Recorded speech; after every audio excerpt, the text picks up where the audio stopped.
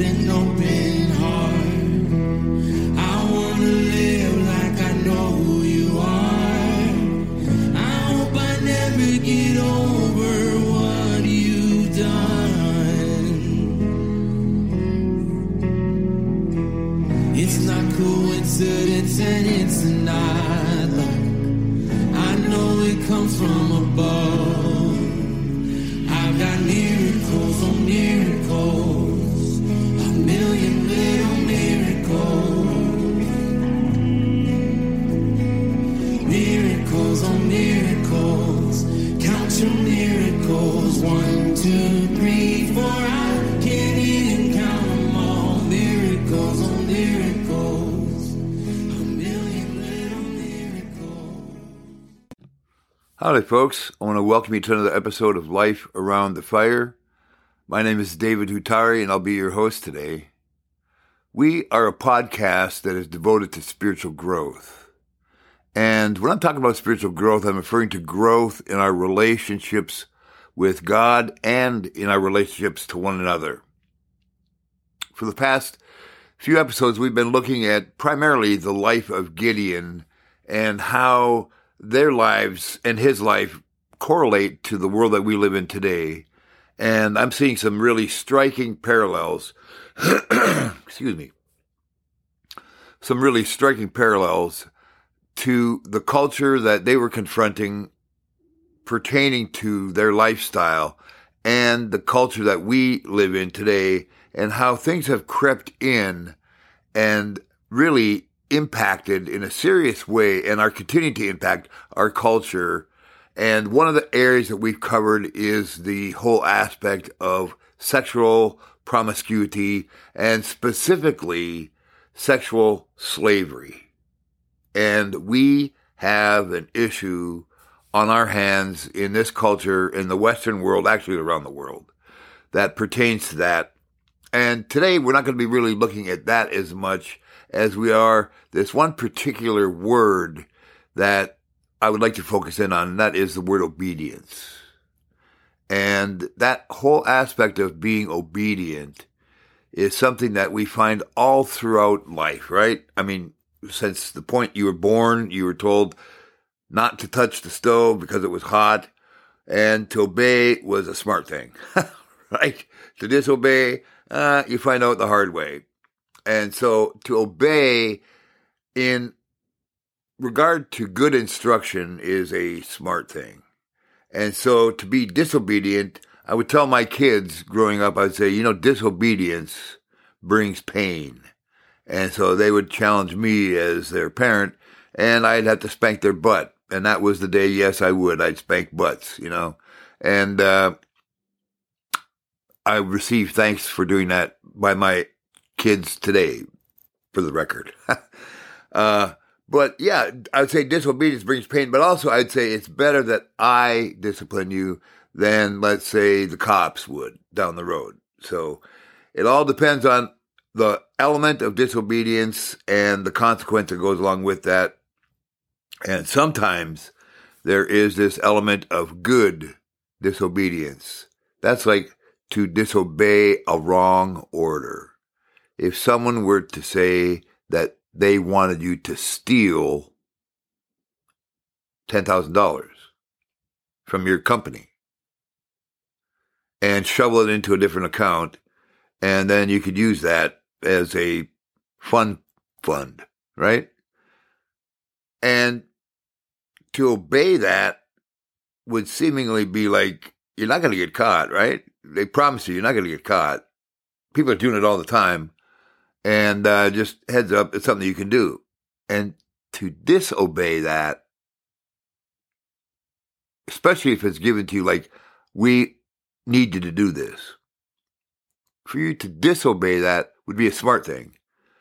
And so the element of obedience, just plain and simple in the life of Gideon, that was one of the key things that when we look at his life, it's something that we see ultimately he became obedient, right?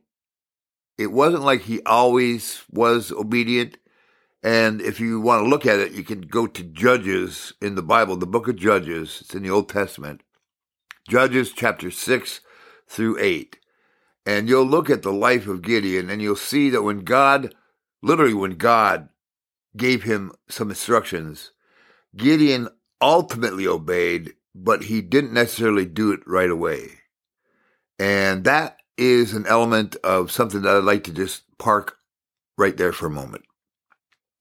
Sometimes, when it comes to doing certain things that are difficult, good things, whatever they would be, for Gideon, it was taking 300 men and addressing a group of 135,000 soldiers and going into combat, considering themselves the 300 men, that they would wind up victorious. Absurd. But Gideon obeyed ultimately. But, and here's the but he had to take some time and think about it. And sometimes we have to take some time and think about it. Right? Now, there are notions out there, and they are like opinions, right? They abound. They're all over the place. How do we handle things of obedience, right? That we should always be quick to obey. Well, in a perfect world, yeah. But fortunately, God has some understanding and that he works with us. And it's better for us to take some time and say, you know what? Before I say yes, let me make sure that we're on the same page.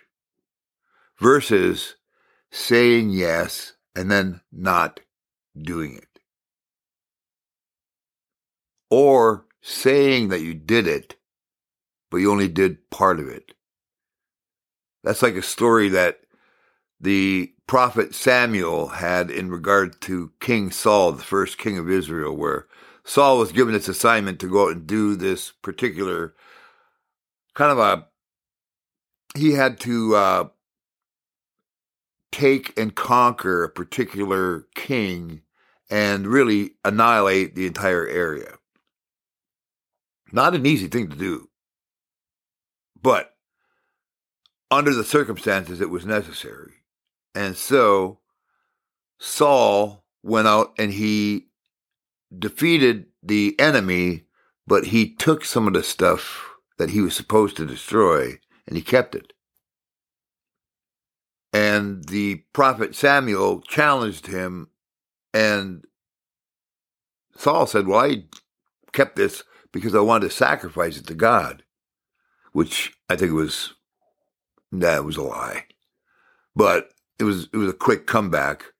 And Samuel looked at him and said, to obey is better than sacrifice, meaning to follow orders is better than offering up some sort of lame sacrifice. So to obey is better than sacrifice. And sometimes obedience is just simply that. It's obeying. Now, yeah, obeying with some, you have to take some time and think about it. Obeying where you say, please, can I have some time and think about it? But you ultimately do it is much better than saying you will do it and then you only do it halfway or you don't do it at all. And sometimes obedience brings about a great sense of joy. And other times, obedience is actually a sacrifice, man. It's actually a sacrifice. I'm going through a particular period where me being obedient is just that. There aren't really any good feelings. There aren't many good feelings that go along with it. I'm doing the right thing, but I'm going through a very difficult or a rather difficult time right now. And that is I periodically deal with insomnia. I absolutely hate it.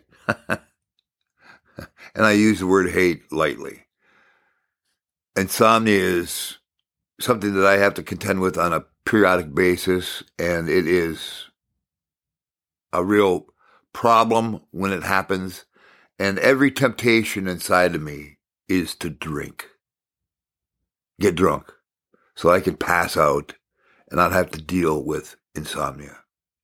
But God has set me free from the bondage of alcoholism and has given me some real clear insight and instruction to obey him pertaining to that. Okay? To that. And right now, to say no to that is hard, man. It's hard. I want to go out and drink and get drunk and pass out so that I can fall asleep or pass out. Because insomnia is something that really is hard to contend with for me. And so, with that in mind, I want to encourage you in your place in life. If you're going through a good time, I want to encourage you, oh man, cherish those good times and be obedient in them. Because sometimes it's when things are going well, like in the life of King Saul, he had that enemy defeated, and he literally defeated an enemy. And Saul was feeling really good about himself, man, right? As well as he should. He accomplished it, except he didn't accomplish all of it. And we ourselves can feel really good about things, and we should. And in doing so, let's be obedient all the way. And when it comes to going through difficult times, like right now, me being obedient in this simple thing of not drinking, it's going to produce something much better than if I were just to temporarily succumb to that pressure and drink. Because I'm being obedient by not. Now, Gideon was obedient, but he took some time. It's okay to take some time. God works with us. Just like you'd work with someone, they said, can you give me a couple minutes? You said, yeah, I'll give you a couple minutes. Or a little time, whatever. Well, if we can do it, how much more can God say, yeah, I've got some time? Because he wants us to be on board. So all of that being said, this issue of obedience is a word that I just want you to take some time, and if you haven't heard this before, here's a real good thing, man. In everything, give thanks. Right? In everything, give thanks.